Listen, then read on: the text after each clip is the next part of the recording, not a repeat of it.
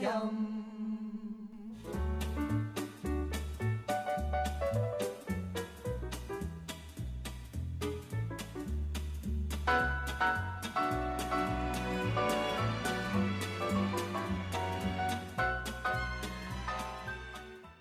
Hello and welcome to the Goodies Pirate Podcast. I'm Dave. I'm Rob. And I'm Richard. And in this episode 8, we're talking about Scotland, also known as the Loch Ness Monster.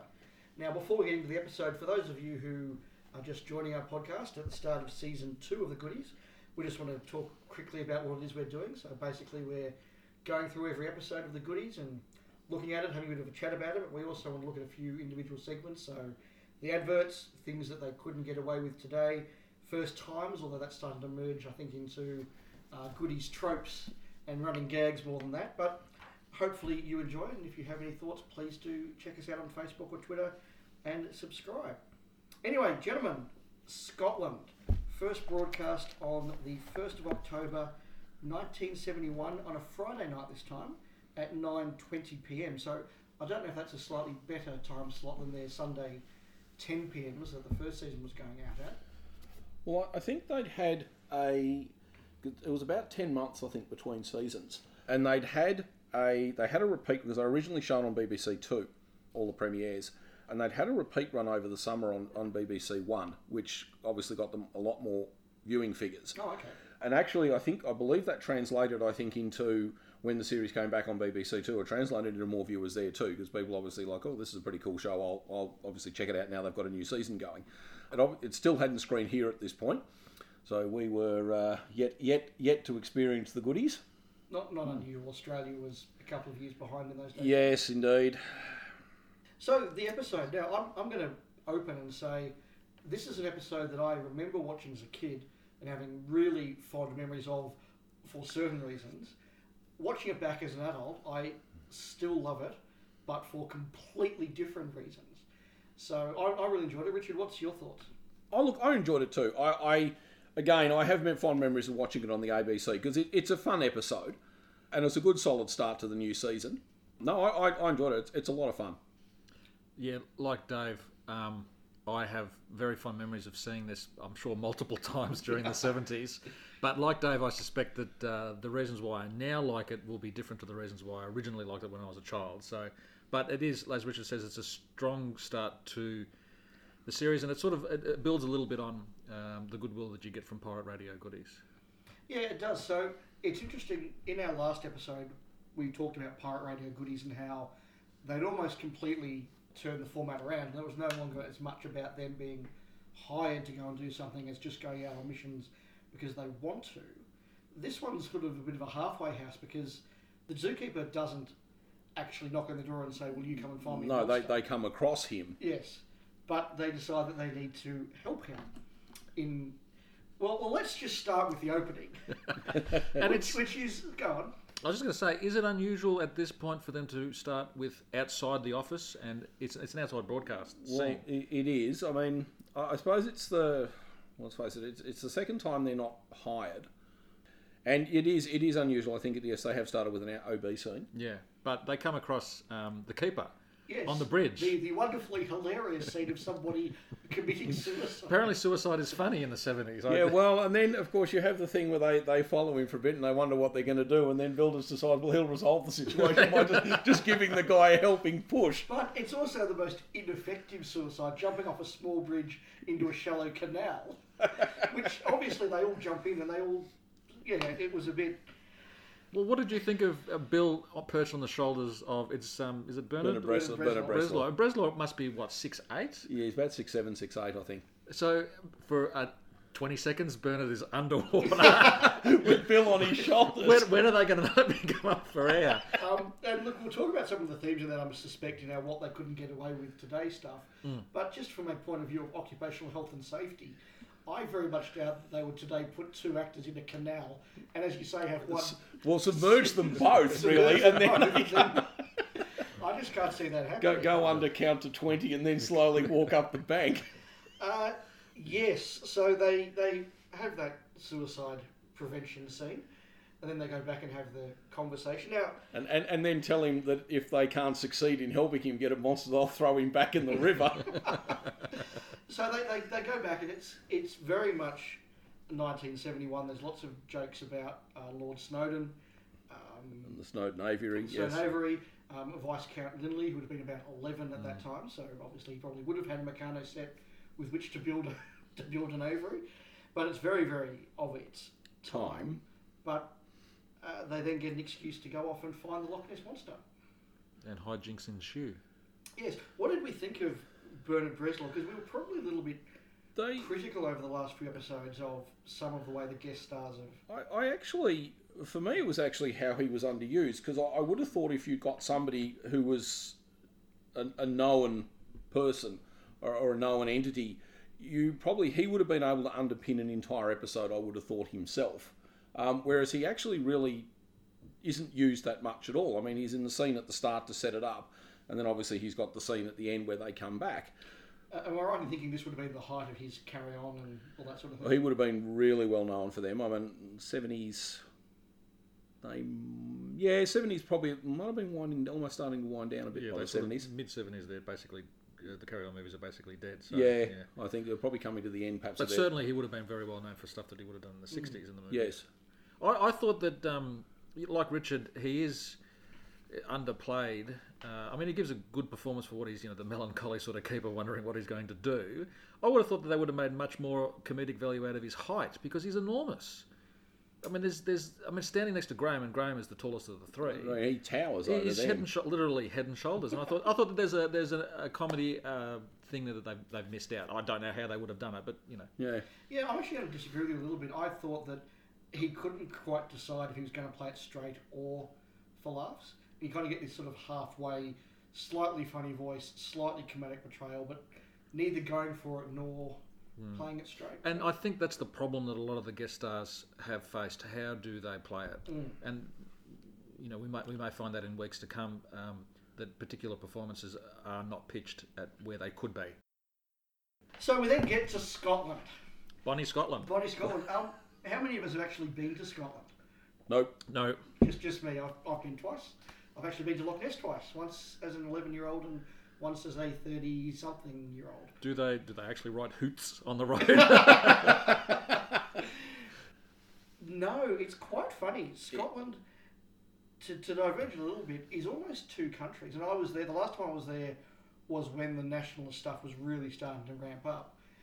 And the north of Scotland is actually very Scottish.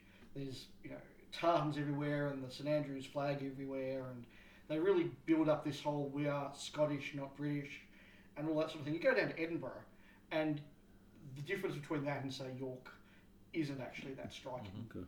But up where Loch Ness is, there's a real feeling, and more so now than when I was there in the 90s. What's Loch Ness like? Just, is it tourist trap? Is it a tourist trap? Well, okay, so Loch Ness itself is like hundreds of kilometres long. It's a very large lake. The bit where the tourist stuff is phenomenally touristy. They've got. I mean, Urquhart Castle's nearby, which is actually generally quite nice to visit, and that's where all the scenic pictures of it are, and it's really quite nice. But sort of just up and across the road from that is the Loch Ness Monster Centre, which is just what you'd expect it to be. Not scientific in any way, shape or form. A Ripley's Believe It or Not. It's one of those ones where it's got a few rooms of like, here are the photos of alleged sightings, and here's the history of what the monk back in the 13th century saw, and then lots of just fun for the kids really, and a gift shop, all that sort of thing. So it is very, very tourist trappy. But I actually drove, the last time I was there, I drove from Inverness down to Scone, sort of across the Highlands, and most of that was down the length of the Loch Ness Lake, and it's absolutely extraordinary scenery. And particularly once you get out of Inverness and out of the touristy stuff, it's really quite beautiful. And I need to say, absolutely nothing like the location where this episode is, which is very obviously southern England. Yes. And in fact, the first scene they have is basically them on a fake grassy knoll against a backdrop, I think. Yes, I think so. Where they're doing their camping. Yes. Look, we can't fault them for it. But that said, given how many other effects in this are actually obviously quite pricey, that must just have been the look, we just can't afford anything more than a tent with a yellow backdrop behind it and some very fake grass. That scene is actually, I find that quite funny, especially with the tartan spider. prancing across But if you notice, Graham actually stands over Tim and shoots the shotgun down. Yes, well, you know. But it is hilarious, and Tim Brooke Taylor plays that. He just goes absolutely bloody terrified. Yeah. The way his face and his eyes just get bigger and bigger. His head moves away. It's really very good. funny scene. The audience just absolutely loves Really it. enjoying it. But of course, that sort of sets up the idea that they're going to be having a friendly joke at the expense of Scotland. Stuff like the They go and bagging the haggis. the brace of haggis, and then they've got the sporrans drinking out of a saucer of milk. So we know what tone this is going to be as far as Scotland's concerned. It's affectionate, though. I was going to say... I mean, you could go much, much more harder. Oh, it's not malicious. I mean, the only probably potentially malicious bit is where they show them as, being extremely grasping, I think, or careful with their money. But even that's not... No. So we'll perhaps we should move in then to the next major scene, which is in the Scottish Tourist Bureau. Yes. With Stanley Baxter, who I must admit I didn't really know, but looking him up, he was incredibly big. He had the Stanley Baxter Show and the Stanley Baxter Hour and the Stanley Baxter Specials, and he was a big name. He had a long career, and he was he did, I believe. Yeah. I suppose very much of his time, but very popular. Yeah, so it must have been quite a big deal that they had somebody. I guess it would be the equivalent if you did it today of Billy Connolly was working in the tourist shop or something. At that time. I mean, look, it's well done because they go in and they obviously do better not let on that we're English tourists. And of course, he just immediately pinpricks, deflates the whole thing after they've done their little spiel. And that's, I think, what makes it affectionate in that they go completely over the top and he just punches that so perfectly. But you still get some quite funny gags like, the bottle of whiskey that's only tiny. £5. That's new pounds, isn't it? Yeah, well, of course, they even do that joke. He sort of does the decimal conversion. He's like, we'll round it up to £1,000. It's very funny. I was just going to say that whole scene, I think, is the highlight of the episode for me. Yeah, and this is a point I was going to make as well.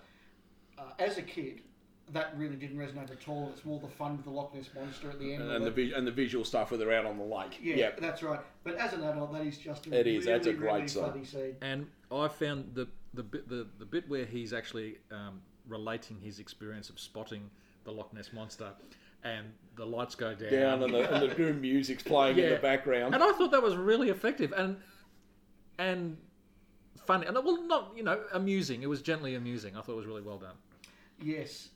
Now, there is one joke in that, which is probably the one that gets the biggest audience reaction over the whole episode, which is where he says, if you want to scare the Loch Ness Monster, show a card that says boo. Oh, that was the boo, but of course she's deaf, so you use the card. And then he shows the other side. Now, I was trying to work out who that was.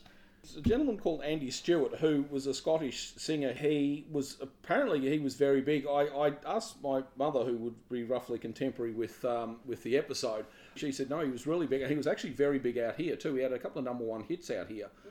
He's best known, I think, for a song called "The Scottish Soldier." But he also had a hit with a song called "Donald, Where's Your Trousers," which is about a Highlander who wears the kilt when he comes down to England. He won't back down and wear trousers, and of course everyone as he goes by shouts, "Donald, where's your trousers?"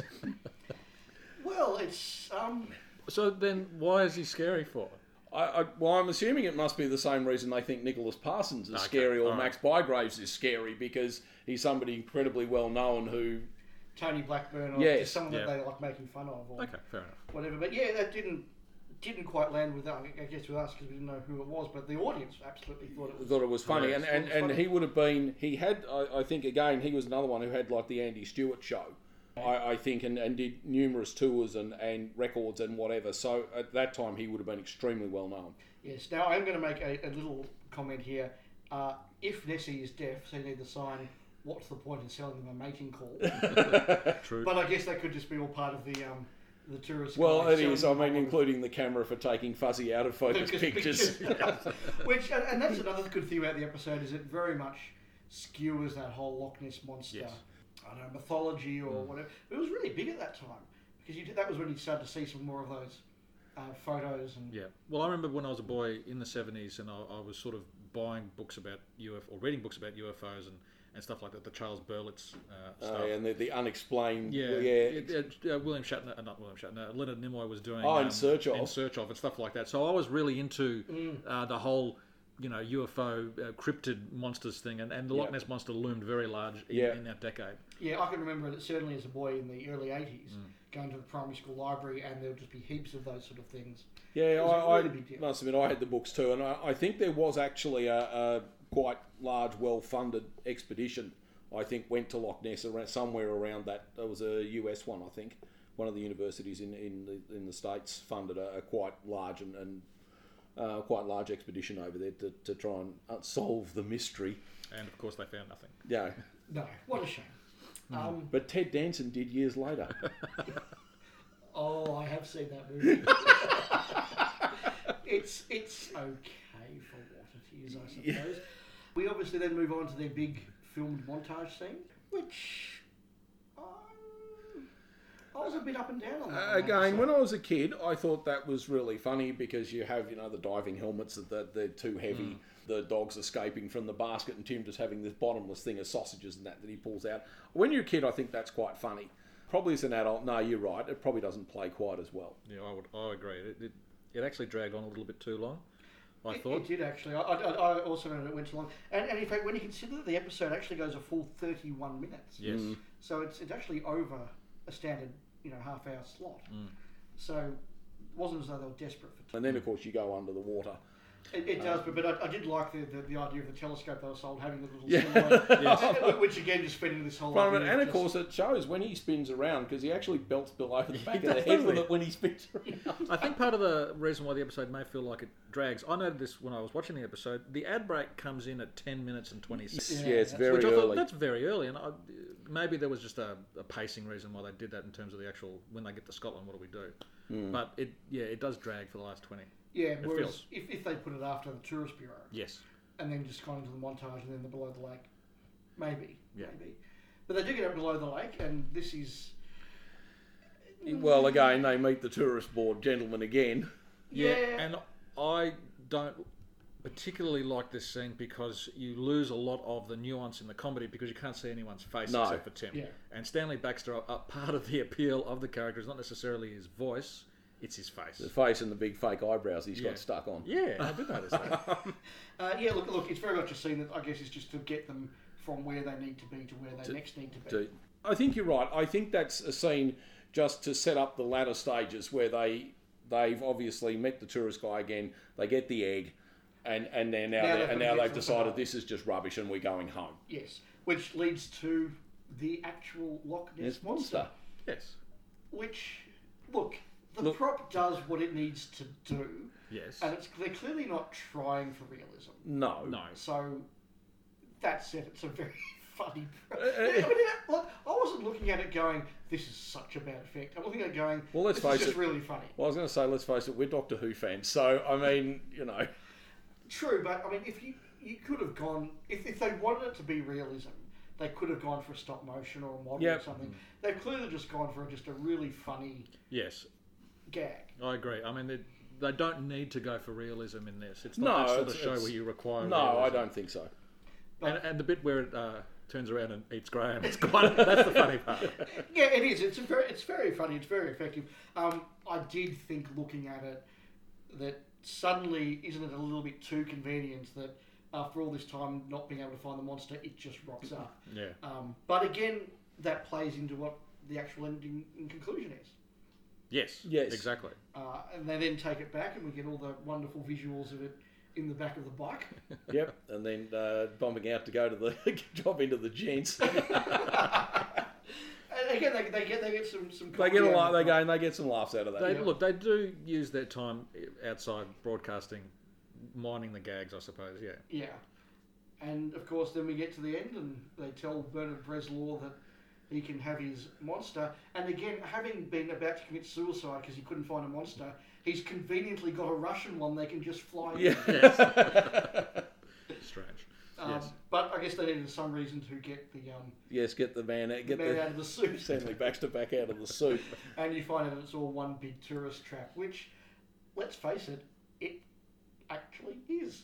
Yes. Yeah. Like the Loch Ness Monster, let's face it, is a tourist thing now. And it probably was then, it probably always will be. Unless they find it. No. There won't be. No. Well, even then it'll be a tourist trap. Yeah. It's an interesting use of a British trope, the Loch Ness Monster. Mining that for humour, I think it's an interesting approach to do. I suppose then we need to then go to the end bit where, of course, we're suddenly back. On the bridge? But Bernard Bresslaw doesn't have a monster. Yes, there's only one thing you can do, but don't worry, we'll help you to do it. It's a very stiff upper lip, isn't it? It is. You know, when you fail, the only thing The only way out is honourable suicide. Yes, but again, I mean, look, we'll talk about this again in a moment, but it's leavened quite considerably by the fact that it's clearly, like, jumping off that bridge into that canal is clearly not fatal at all. No, I mean it's a very narrow, shallow, narrow It canal.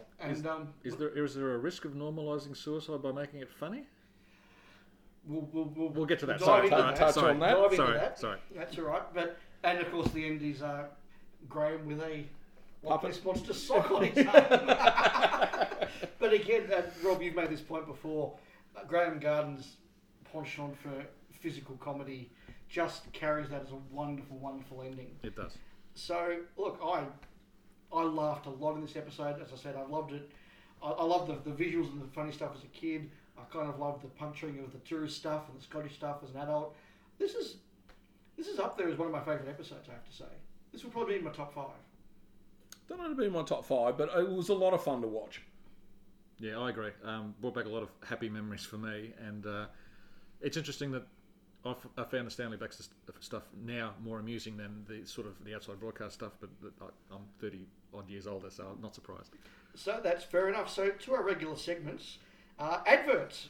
Yes, Now this is a big one. it is, because this is also a first. It is. So, well, Richard, what do you tell us about it? Well, this is, of course, the first time that we have our Heens, Means, Beans kid. I did wonder again whether, in terms of whether you'd get away with actually slapping him across the face now for not getting his. But I did note that of all the ads, this is the very simple one where it's clearly just a slap. yeah, But the audience goes absolutely wild for it. This is a takeoff of a similar ad, is that right? it is. Yes. Heinz were doing ads where they had just what was supposed to be random kids, Yep. getting up and reciting a poem about how much and ultimately how much they love baked beans. Okay. Well, in fact, I've been scouring YouTube and I've found Aha. an example from about that period, so let's just drop that in now. I'm learning to tie my tie. It's quite a lot of bother. I always get one end of it much longer than the other, and that makes breakfast difficult with tying baked beans, of course, because unless I'm very careful, my tie gets in the sauce. It can be very embarrassing. Okay. So I get now why they were making fun of it. If you go on YouTube, if you search for basically Heinz ads, they are there. There's a couple more from the 80s than from the 70s, but they are kids basically dressed like Tim is, giving really sappy, soppy little poems. And it's a great performance by Tim. I mean, Yes. the Heens, Means, Beans things that he does all through. How many are there? Is about 7 or 8 through the show? There's, I think, there's about 10. I think they're Oh, broken up yeah. across a couple of seasons. Okay. There's a block in this season and there's a block in the next season. He does it really well. Yeah. He does it really well. No, and it's good. But we see the start of that. And these are one of the things that people remember when you think about the Yes. goodies. Of course, that is one of the things you remember. It is. Now, the next one, Rob, I know you enjoyed because I saw your tweet when you watched it. Do you want to tell us? Well, it's Graham. I love Graham, and it's a telephone, and I think the telephone's ringing. Is that right? Yes. And basically, the line is something to the effect of, "The cheapest time to phone your friends is when they're out." And in actual, and I love that. It's extremely simple and extremely funny. Yes. No, really, really good. That I very much enjoyed that. First times. Now, we've mentioned that this is the first time we have the famous Beans, Beans, Heens ad. Yep. Now, is this the first real Land of Hope and Glory Well, it's the speech? first, I think, really full-on patriotic speech he does. He does. So full on hits the play button, and also then mentions that he will do anything for an OBE. Yes, which well, becomes this one, it's not so much because he's British. This one is because he wants an OBE, ultimately. That's right. And this, look, we've had hints of it before, But I think this is really the start of that Tim patriotic, monarchist, Queen lover, wants an OBE. They've done a bit of that shtick back in I'm Sorry I Read That Again.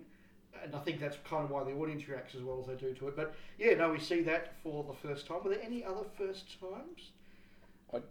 I didn't have any from that episode, no. No, that's okay. No, that's what I picked up, yeah. All right. What couldn't they get away with today?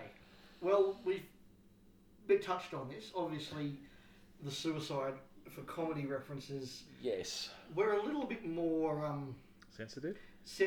and knowing of the causes and certainly accepting of, I think, as well. If this understanding of it. Yes. If this was made today, at the very end of the episode, there would be a very serious spokesperson coming on saying, if you're feeling sad about life, ring this number. Yes. If you're a failed zookeeper. Hankering for monsters. Yeah. Look, as we were saying, I think that the fact that it's just so clearly done for laughs, it's so clearly a safe drop. He so clearly survives it. Even after he jumps off at the end and it's meant to be his big ending of it, you then sort of see the picture of him safely landing in the water with his hat. Like it's not a nasty scene. No. But I think we would be a bit more tactful about it now, and I think that's just a reflection of the change in society. Now, the other thing, and this is probably going to lead on to a bit more of a topic in itself, is would they portray a Scottish stereotype in quite the same way today? I'm not sure if they would or wouldn't. I'm really trying to work on it. I think that the thing is, as we discussed earlier, it's not really done maliciously. I don't think. I mean, look, Graham himself is Scottish, as obviously is Stanley Baxter, but I didn't really get the impression watching it that this is really done to be nasty or unkind or, as I said, malicious. And I mean, look, they do have the scene where he clearly deflates them as, so you're English tourists. Yes. So, I mean, look, we will see more examples of probably some less acceptable stereotyping, shall we say, as we go on. Yeah, so let's touch on that, because it does become not a staple but a recurring thing. I mean, they do the Welsh, they do, God forbid, the Australians. They do, and I mean, there's also there is. I think there's references also to foreign nations as well, outside of the UK. Even Cornish people come in for those damn Cornish. Air by good. No, I mean the whole thing about how they're being ripped off. The three goodies, they appear to be happy to be ripped off. It's not done in any malicious way, and you wouldn't pile it on as much today if you were going to do it that way. No, although because it's all done within a 5-minute scene, effectively. Indeed, I mean, look, it's hard because stereotyping is a fundamental part of comedy in a lot of ways. I mean, look, even if you think here in Australia, I mean, for years, you had the classic Wogs Out of Work, which or Acropolis Now, or which just strip mined that Italian and Greek heritage. And look, when you've got 30 minutes, you will go back to the stereotypes to get that instant laugh. I mean, even something like The Nanny, I think the point you raised, and we were talking about this beforehand with the New York Jew stereotypes. Yeah, look, it's certainly there, but I mean, even The Nanny's getting on to 20 years. Whereas, I talk about stuff like Acropolis Now and all that. Some of that Wog Boy humour, and for those who are listening in Britain, that is the name of a that is the name of an Australian brand of humour. Yeah. Even that you don't see a lot of these days, and there's a lot more pushback. I mean, recently on domestic television in Australia, we had, was it Keeping Up with the Habibs? Yes. Oh, yes. yeah. And that sunk without trace. And it was meant to be making friendly fun of the... I can't remember what part. Was it Lebanese? Was it Lebanese? Let's go with the Lebanese, yeah. Yeah, it was that sort of thing. And that sunk without trace. Yeah. Well, probably because it was crap. Yeah, it was, but I suspect that, it probably wasn't doing anything that, Nick Giannopoulos and all that were doing 20 years ago. I think we're probably a bit more cosmopolitan, hence why that sunk without a trace. We're looking for a bit more in our comedy than just basic stereotypes. But with the goodies, I mean, it's hard to be condemnatory to something that's 40 years ago that was thought to be funny then. And there are worse examples, I think, going forward into the show. But this particular one, Yeah, I think it's pretty... And I mean, let's face it, we're not really in place to judge. Australia made Kingswood country. So, really, I don't think we're in any position to judge. Are you saying there's a podcast to do Kingswood Country in the future? Oh, that would mean watching it. Well, we're getting towards the end of the episode, but we do like to finish with our favourite gags. Richard, did you have a pick? I don't know so much favourite gag. I'm with Robert. I think the best probably 5 or so minutes of the episode was where they're in the tourist board with Stanley Baxter. My favourite moment, I think, was the bit where he was talking about his encounter or his encounter in inverted commas with the Loch Ness Monster. Again, just because of the whole, I drop the lights, they play the dramatic music in the background, and all of a sudden, up come the lights, and he says, of course, I could have been mistaken. Finger up the nose, I could have been mistaken.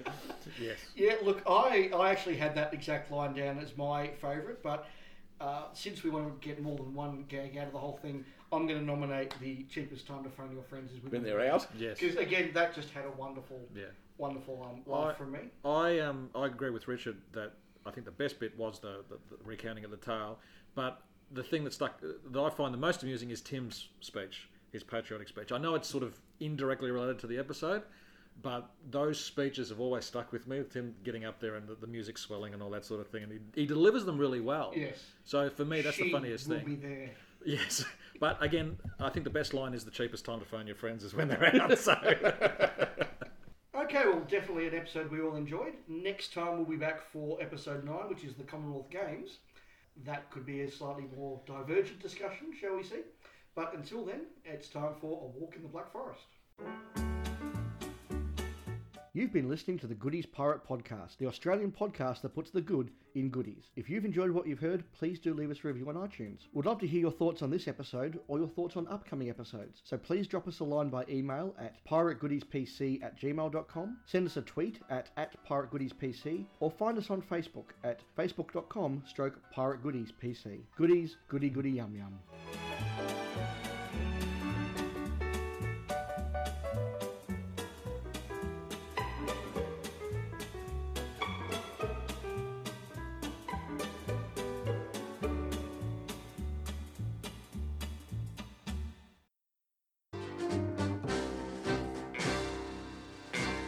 I've just come down from the Isle of Skye. I'm no very big and I'm awful shy, and the lassies shout when I go by, Donald, where's your trousers? Let the wind blow high, let the wind blow low, through the streets in my kit I'll go. All the lassies say hello, Donald, where's your trousers? A lassie took me to a ball, and it was slippery in the hall, and I was feared that I would fall, for I had me on my trousers. Let the wind blow high, let the wind blow low, through the streets in my kilt I'll go. All the lassies say, hello, Donald, where's your trousers? Now I went down to London town, and I had some fun in the underground. The ladies turned their heads around, saying, Donald, where are your trousers? Let the wind blow high, let the wind blow low, through the streets in my kilt I'll go. All the lassies say hello, Donald, where's your trousers? To wear the kilt is my delight, it is not wrong, I know it's right. The islanders would get a fright if they saw me in the trousers. The wind blow high, let the wind blow low, through the streets in my kilt I'll go. All the lassies say hello, Donald, where's your trousers? The lassies want me, everyone, well, let them catch me if they can. You can't take the breeks off a Highland man, and I don't wear the trousers. Let the wind blow high, let the wind blow low, through the streets in my kilt I'll go. All the lassies say hello, Donald, where's your trousers? Donald, where's your trousers? Donald, where's your trousers? Oh, well.